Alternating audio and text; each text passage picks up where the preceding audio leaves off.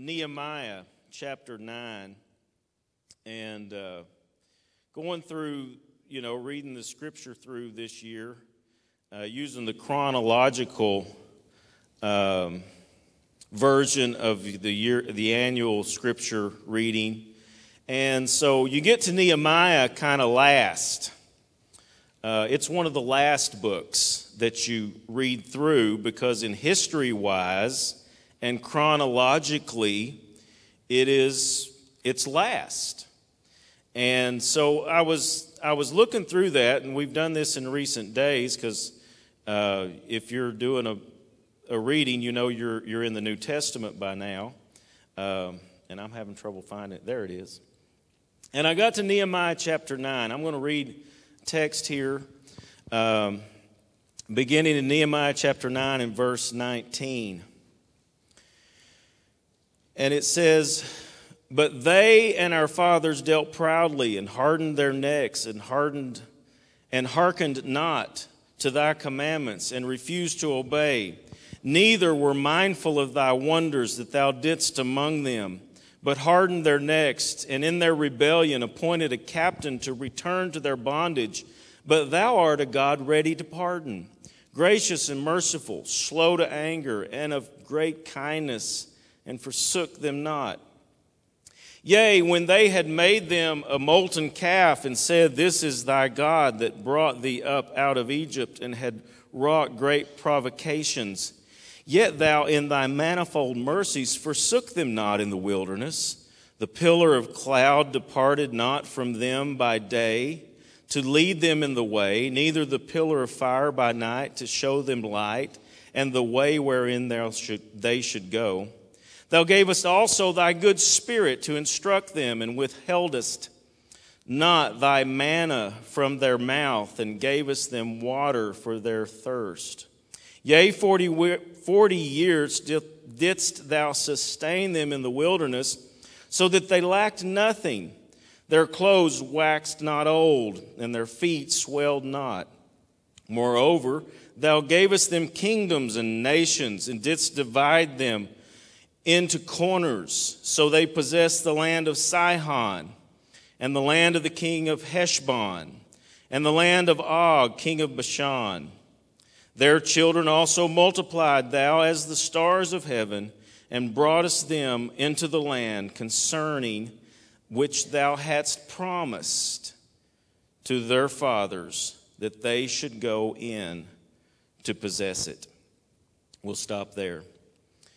I was going over this as I was reading, and Nehemiah is here renewing the covenant that God had with his people. He's renewing that covenant. And he's rehearsing to the children of Israel some of their history. And so as I was reading this and I was going through, okay, there's the story of him bringing them out of Israel and of Egypt and what he did for them in the wilderness. And then I got to that verse 22, that says, "Moreover, thou gavest them the kingdoms and nations, and didst divide them into corners. So they possessed the land of Sihon, and the land of the king of Heshbon, and the land of Og, the king of Bashan." And I thought, how did Og and Sihon, how did their names come up here in the middle of this review of history? Why did he talk about Sihon, and why did he talk about Og? I kind of did a second take when I got to that verse. Why Og? Why Sihon? Why are they here? Why not Jericho and the king of Jericho? Why not Chedorlaomer? I don't know if that's how you say that or not, but he was one of the main kings. There were 5 kings and there were 7. Why not that king? Why not one of the other kings? Why is Sihon and Og the kings that are spoken of here? This is 1,000 years later. Over 1,000 years later, Nehemiah is rehearsing to the children of Israel some of their history, and as he does, he brings up Sihon and Og. Sihon and Og. Why is Sihon and Og here? When you say these names, you've just got to say them in a special way. Sihon, king of the Amorites, king of Heshbon. You got to say it that way. Og, king of Bashan. You got to say it that way. It has more strength to it when you say it. These were kings. Why are these kings remembered 1,000 years later? I mean, I would have thought Jericho and the walls falling down. That's what I would have said. I would have done something. I would have said the day the sun stood still when Joshua prayed and they were able to defeat the king. That's the ones I would have brought up. But for some reason, he brings up Sihon, king of Heshbon, and Og, the king of Bashan. Why does he do that? Why 1,000 years later? And so that's what I began to think through. Why are we remembering this? What is the importance of Og, the king of Bashan? What is the importance? Why are they listed here? Why are they remembered? And so I went back in the text. You go back to Numbers chapter 21 is the story of their victory over Sihon and Og. It's also recalled just less than a year later, when Moses in Deuteronomy is rehearsing the history of their wanderings in the wilderness, he brings it up to them, and he goes over how that they won the victory over Sihon and how they won the victory over Og. You also find one of the primary psalms, Psalm 136. I remember this psalm when I was a student, and Sister Sherwood, Sister Chase directed the first Thanksgiving play, and many of us were a part of it. She was instrumental, a lot like Sister Jarvis is today, to put on the Thanksgiving program. That was her role then, and she would direct the first Thanksgiving play. And at the end of that play, she would have the Reverend Brewster, is it Brewster, the Reverend? Have him come out, whoever was playing him, and read Psalm 136. And I always noticed as a kid in Psalm 136 that Sihon, king of the Amorites, was brought up. And Og, king of Bashan, was brought up in Psalm 136. Why is this such a memory? It was something that in near history, a year later, when less than a year later, when they were ready to cross Jordan and Moses was about to die, that he brought up the victory that they had just had. And then the psalm was written, and it was spoken year after year as they would come to worship the Lord. There's also the understanding in 2 Chronicles chapter 20, when Jehoshaphat is going out to battle, most scholars understand that the psalm that the singers sang as they went out to meet them in battle was Psalm 136. And Psalm 136 talks about the defeat of Sihon and the defeat of Og.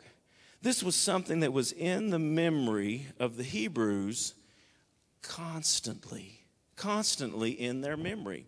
And it was constantly brought up, even so much that we see Nehemiah here at the end. He's the last one to come back and to finish the job of settling the people of Israel into their land. And here he is after they've rebuilt the wall. Ezra's been a part of rebuilding the temple. Now Nehemiah is part of rebuilding the walls of Jerusalem and getting the settlement, the resettlement, the coming back from exile. And here he is renewing the covenant. That's what's going on in this chapter. He's getting them all together and saying, this covenant, we broke this covenant. We messed it up. We lost it all. But we're going to renew this covenant with God. And when he does, he remembers their victory over Sihon and Og. Just to give you a little chronology of the story, we know God brought them out of Egypt. He defeated Pharaoh and Egypt with the 10 plagues. Their final plague of the Passover and the death of the firstborn. And then a few days later, Pharaoh's heart is hardened again, and he goes after them. And we know the ultimate victory was when the horse and the rider were cast into the sea, and they were delivered from Pharaoh. And so then we know they move on through the wilderness, and they get to Kadesh Barnea. They get to Kadesh Barnea, which is the south part of Israel. They were on the southern end of Israel, and they sent the spies north into the promised land. And the 2 spies came back with a good word. 10 spies came back with a bad word. And they said, no, we can't take it. And so all of Israel lost faith, and they doubted God. And so God judged them and said, none of you are going to go in. You're going to wander in this wilderness. And so for 40 years they wandered in the wilderness. And that's what Nehemiah is talking about there in verse 8, verse 19. It says, verse 18, they brought up the golden calf when God was giving the law. They wouldn't go into the promised land, but he did not forsake them in the wilderness. The pillar of cloud departed not from them by day, to lead them in the way, neither the pillar of fire by night, to show them light and the way wherein thou should go. Thou gavest also to them thy good spirit, and to instruct them, and withheldest not thy manna from their mouths, and gave them water for their thirst. Yea, 40 years didst thou sustain them in the wilderness, so that they lacked nothing, and their clothing waxed not old, and their feet swelled not. And so you've got them coming out of Egypt. You've got them doubting God and not moving on into the promised land, and God having to judge them, and they wandered in the wilderness. But it still says that his manifold mercies, he didn't forsake them. He didn't say, well, you guys, good luck. I'll come back for you a little bit later. I'll come back for you a little bit later when you learn your lesson. Did you ever tell your kids, you go to your room till you learn your lesson? I don't know if I ever learned the lesson in my room. I just don't know if I did. I got distracted with other things. But God didn't say, go to the wilderness until you learn your lesson. You know, Mom and Dad weren't in there, so I just went and played. I was a little disappointed for a while. You know, I guess Dad's thinking I should have whipped this boy a little bit more now he's talking. You know, I just went to playing after I got over having to be sent to the room. There was lots of fun things to do in the room. But God didn't say, go to the wilderness. When you learn your lesson, I'll come back. No, he went with them all the way. He didn't let any manna. He didn't let their mouth go empty. Not one day of those 40 years. He did not let them thirst. Now, there were a few times they thought they were thirsty. There were a few times they were close to being thirsty. And they thought they were about to die. Have your kids ever done that to you? I'm so thirsty. I'm going to die. No, they weren't there yet. They weren't patient enough with God. God went with them. He never let thirst. They thought they were thirsty, but he never let thirst come on them. He gave us them water for their thirst. He put manna in their mouth. He went with them day in and day out. That pillar of fire never left them at night. That pillar of cloud never left them at day. He was with them every day in that wilderness. Though they had so pushed against him and so doubted him and went in unbelief, and they so complained and murmured, God never left them. Now, I've got frustrated a few times and said, I just got to go somewhere else. But God didn't lose his patience with them. He didn't. On occasion, he kind of talked a little bit like we do. He said, I'm just going to get rid of you and start over again. But he didn't do that. He went with them all the way. The 40 years passed. Yea, 40 years. I like the way that Nehemiah says it. Yet thou in thy manifold mercies forsookest them not. It was your mercy that had so many different corners to look at that we can't comprehend your mercy. The manifold mercy, there's lots of different ways you can look at it. There's lots of different ways the mercy, a manifold is something that feeds. So that's one way to look at it. It's something that feeds, and it feeds it from different directions. There's sometimes with plumbing, there's a manifold where that one water source comes in, and then there's 6 or 8 or 10 water sources that go out. That's the manifold mercies of God. It doesn't matter what direction you've got to and where you've come to. God's mercy can reach you. You are not beyond the reach of God's mercy. Oh, you're saying, well, God, no. His mercy comes from every direction. You and I do not even understand or comprehend all the ways God's mercy comes to us.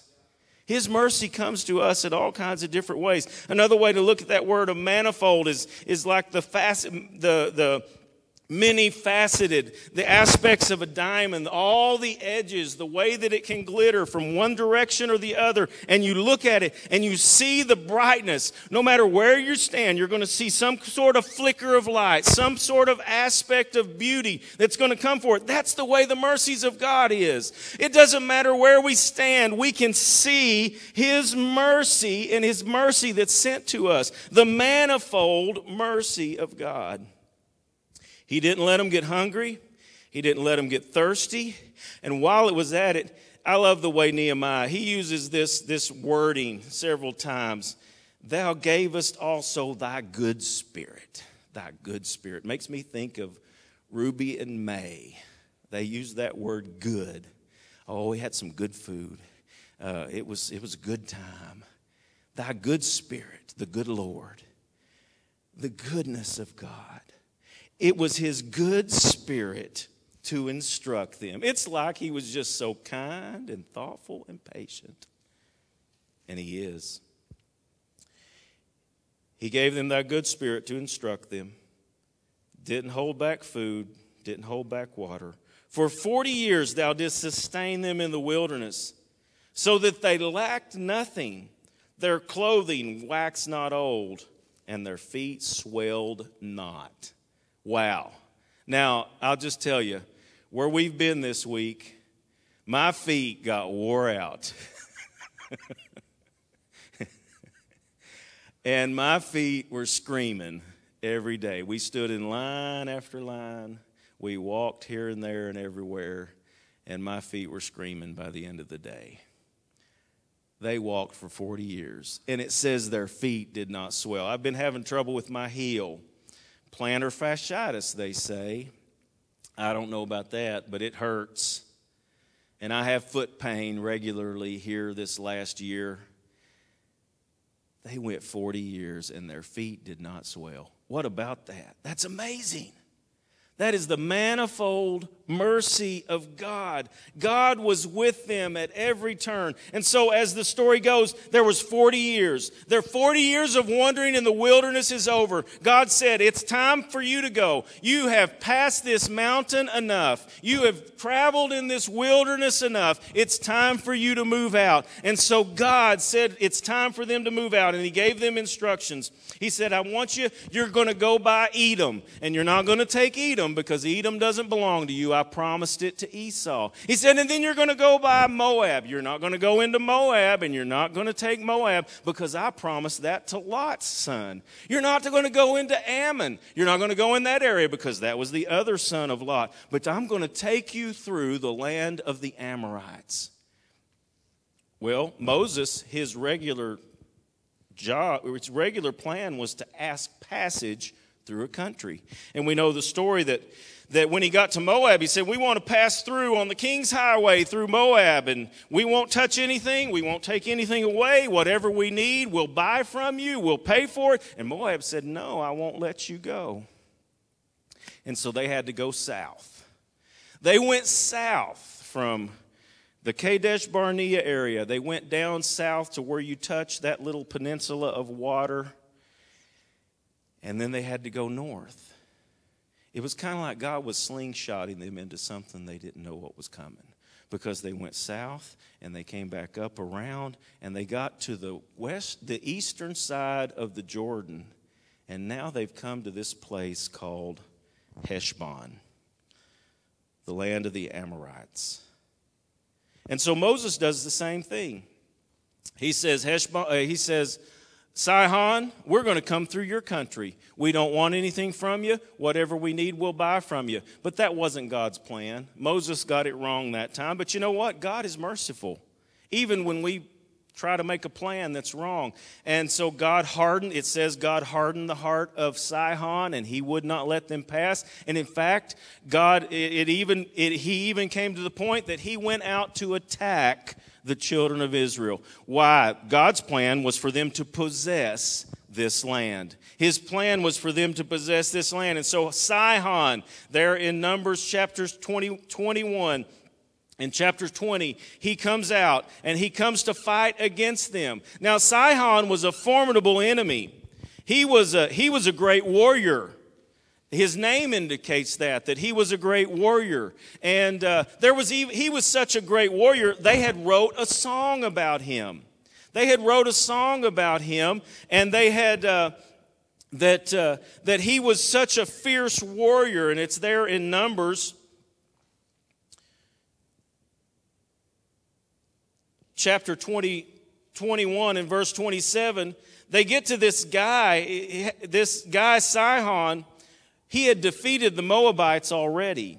Come into Heshbon. Let the city of Sihon be built and prepared. For there is a fire gone out of Heshbon, a flame from the city of Sihon. It hath consumed Ar of Moab, and the lords of the high places of Arnon. Woe to thee, Moab, thou art undone, O people of Chemosh. He hath given his sons that escaped and his daughters into captivity unto Sihon, king of the Amorites. There was a song written about this great warrior king because he had invaded Moab and had overcome Moab. This was a man of renown. This was a king that all the Canaanites knew about.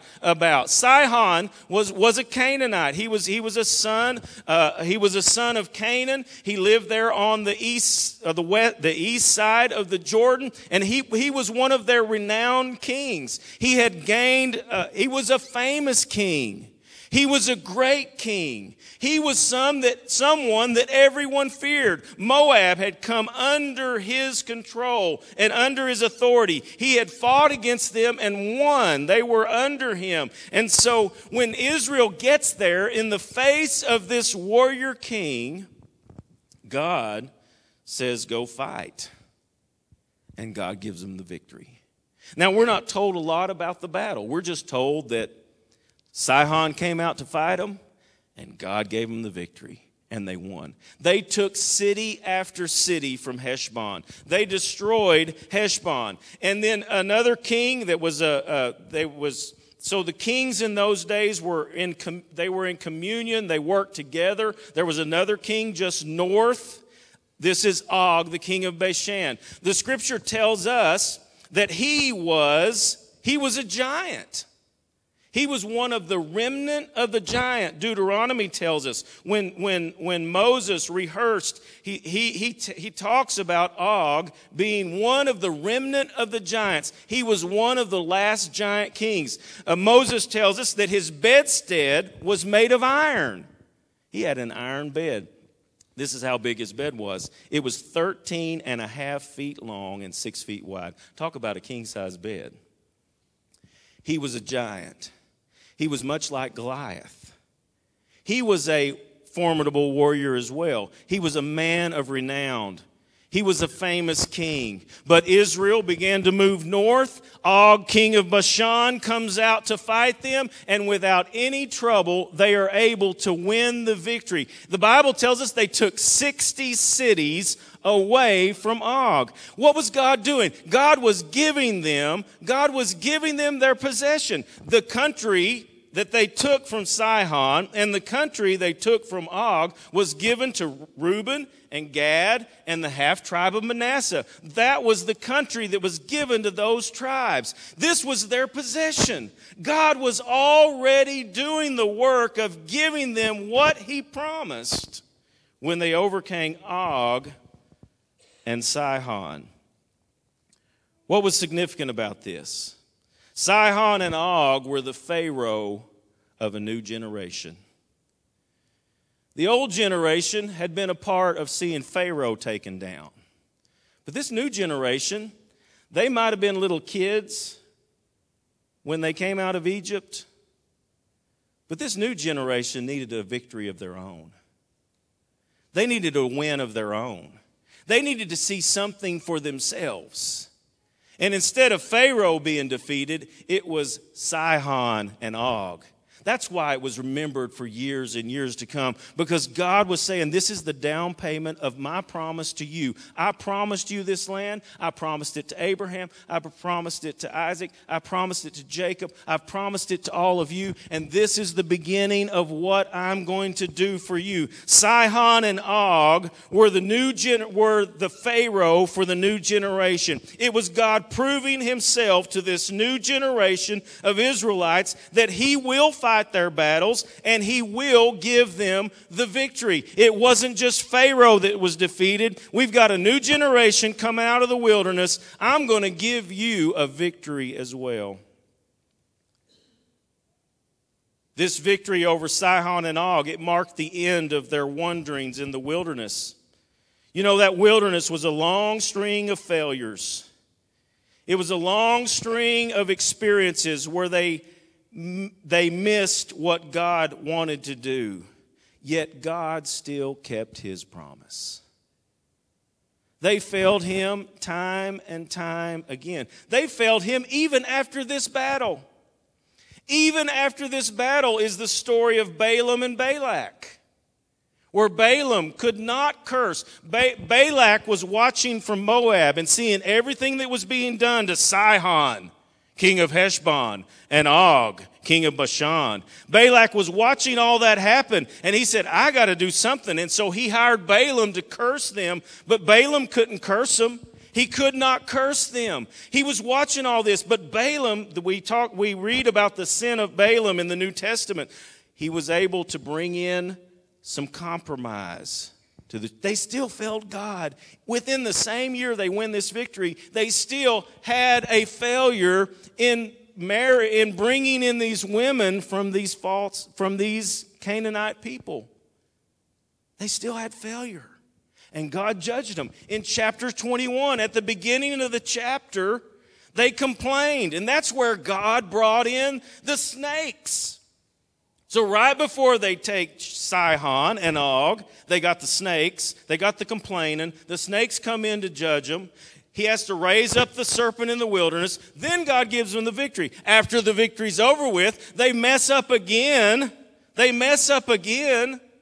And they bring in the women, and they commit fornication, and they bring in the idols, and all of that. They mess up again. God has to judge them again. And we know Phinehas is the one that stands up to make things right. And so they mess. It's like they mess. This is a new generation that's got all the same problems their parents had. They got all the same issues their parents had. But you know what? God wasn't going to leave them. God wasn't going to leave them. He was not going to leave them out. He was not going to let them stay where they were. He was going to move them on. He was going to keep them moving. And the victory meant the end of the wandering in the wilderness. And it marked the beginning of God's fulfillment to his people. Even though they had mistake after mistake. Well, we know after they get into Israel, they have the thing with Achan and Ai. They make the mistake of making the compact with Gibeon. Yet God was always faithful. When you look at what Nehemiah says there in chapter 9, he talks about the mercy of. Yet it says his manifold mercy, his good spirit that he gave them. It talks about, later on, it says, verse 27, according to thy manifold mercy, he talks about that again. Verse 31, nevertheless, for thy great mercy's sake, hast thou thou didst not utterly consume them or forsake them, for thou art a gracious and merciful God. It's not about it's not how bad our sin is. It's not how big our failure is. It's how great God's mercy is what matters. I think sometimes we who have a Pentecostal holiness bent, we sometimes fail to preach how important the mercy and how big God's mercy is. I think we fear of that it'll bring too much licentiousness to people if they feel like the mercy of God is so big. But the reality is the mercy of God is bigger than you and I can even comprehend, because God did not give up on these people. He did not leave them in their mistakes, in their failures, in their sin. His manifold mercy was always there. He never quit. So I think sometimes we do an injustice to God's mercy in our desire to make sure that everybody lives right and everybody is doing what they need to do. I don't think we should stop telling what should happen, because God didn't leave them in their sin. He judged them. He judged them for their sin, but He never gave up on them, and He never cast them away, and He never sent them off. He was always with them. And when the judgment came and there was repentance, God was right there with them to give them another victory. We don't have to get ourselves back to some special place before God can make us an overcomer again. It was within the same year the serpent had to be lifted up. Within the same year, the Phinehas had to stand up against the fornication that was going on. It all happened on one side of the victory and on the other side of a victory, but it was God's mercy that never failed. And I think that's what we get from this.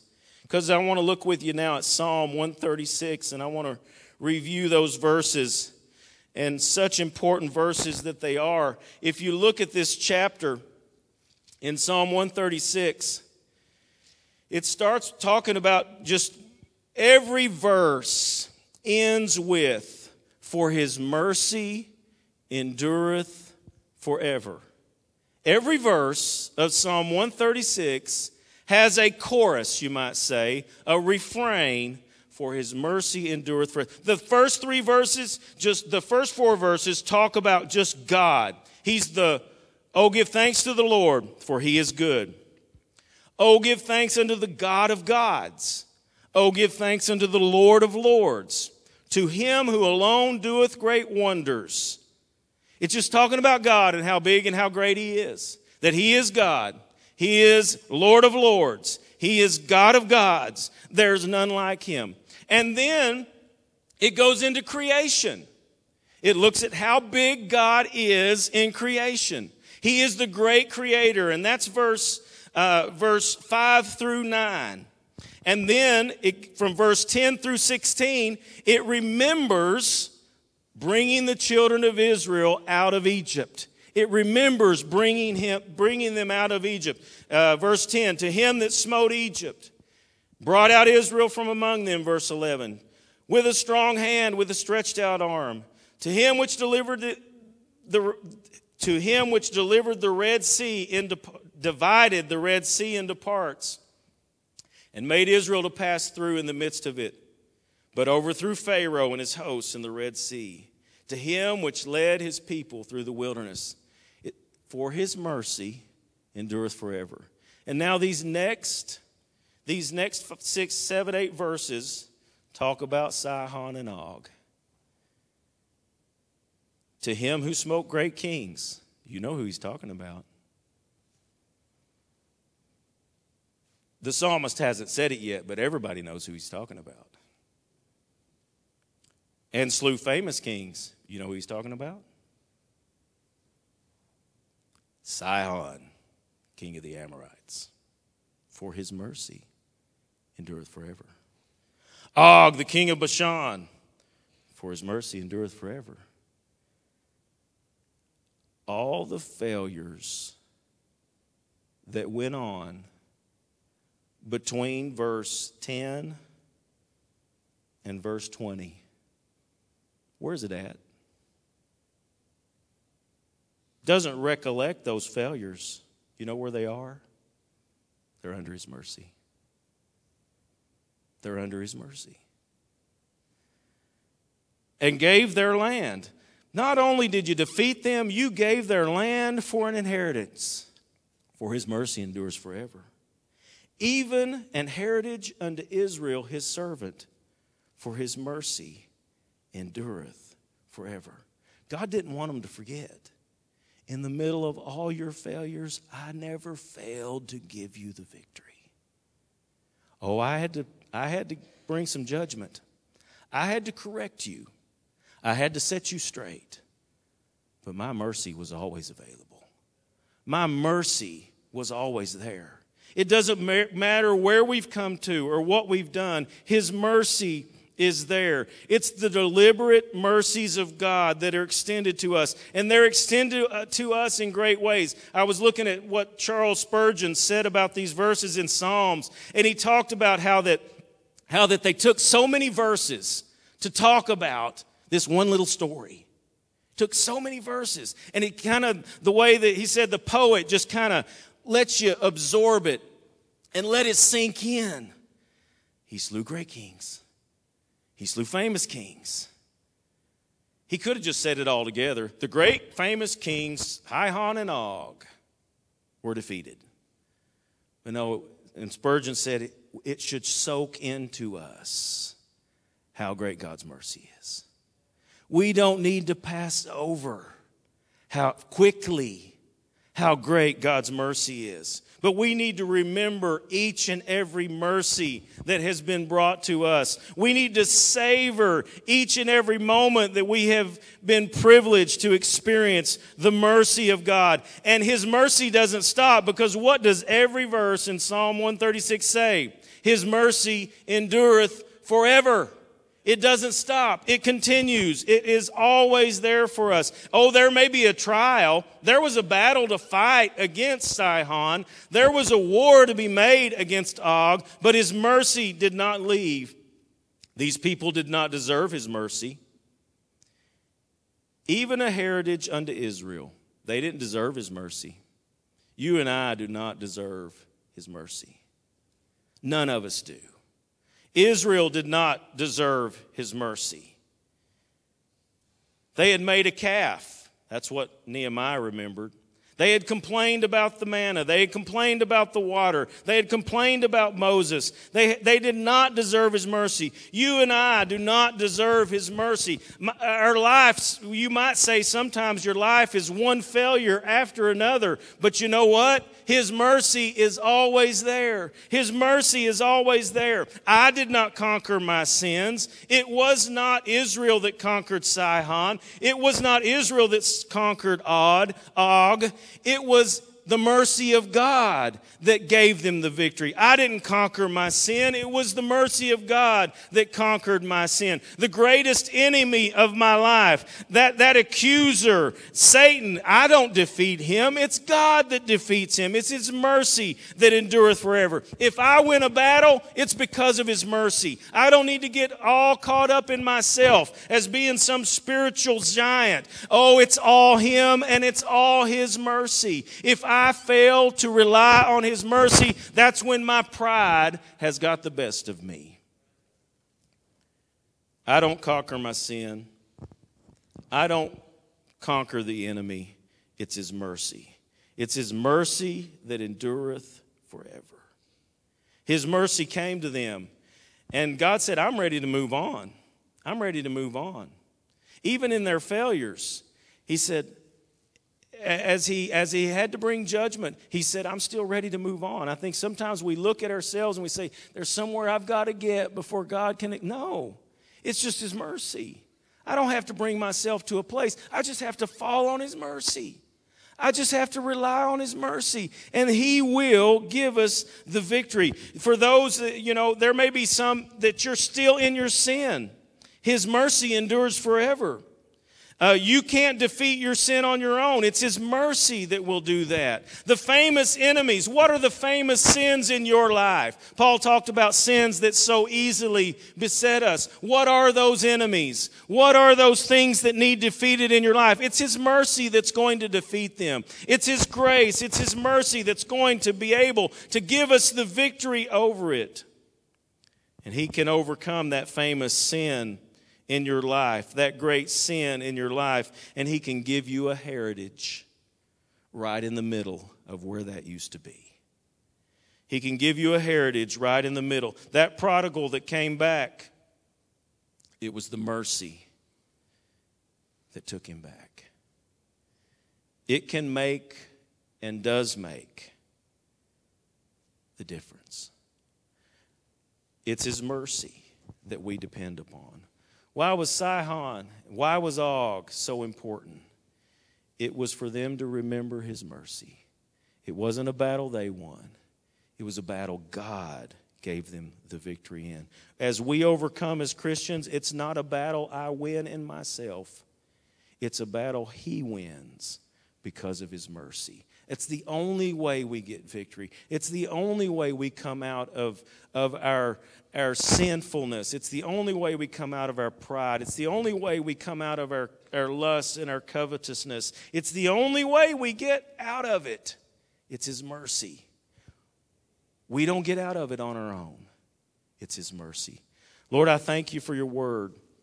I thank You, Lord, that we can turn to You in all our failures, in all our sinfulness. Lord, and You in no wise will cast us out when we come to You. Lord, we don't have to do something special, but Your mercy is there. You'll bring us the victory. You'll help us to overcome. You'll see us through. Lord, help me not to rely on myself. I can't beat the enemy in my life. Lord, I can't beat the enemy of discouragement in my life. I can't beat the enemy of anxiety. I can't beat the enemy of lust. I can't beat any of that on my own, Lord. It's Your mercy that overcomes those enemies.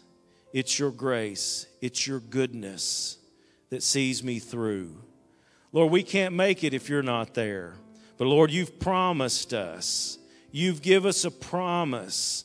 We can come into this promised land of victory. We can overcome. And it's You that's going to see us through. And Lord, I pray for those that are here today that see in their life a great enemy. They see in their life a great area of sinfulness or failure. Lord, I pray that You'll help them today to throw themselves at Your mercy. And Lord, put their trust in You and let You give them the victory over the sin, over the failures. Lord, we trust in what Jesus Christ has done on the cross. And we thank You for that.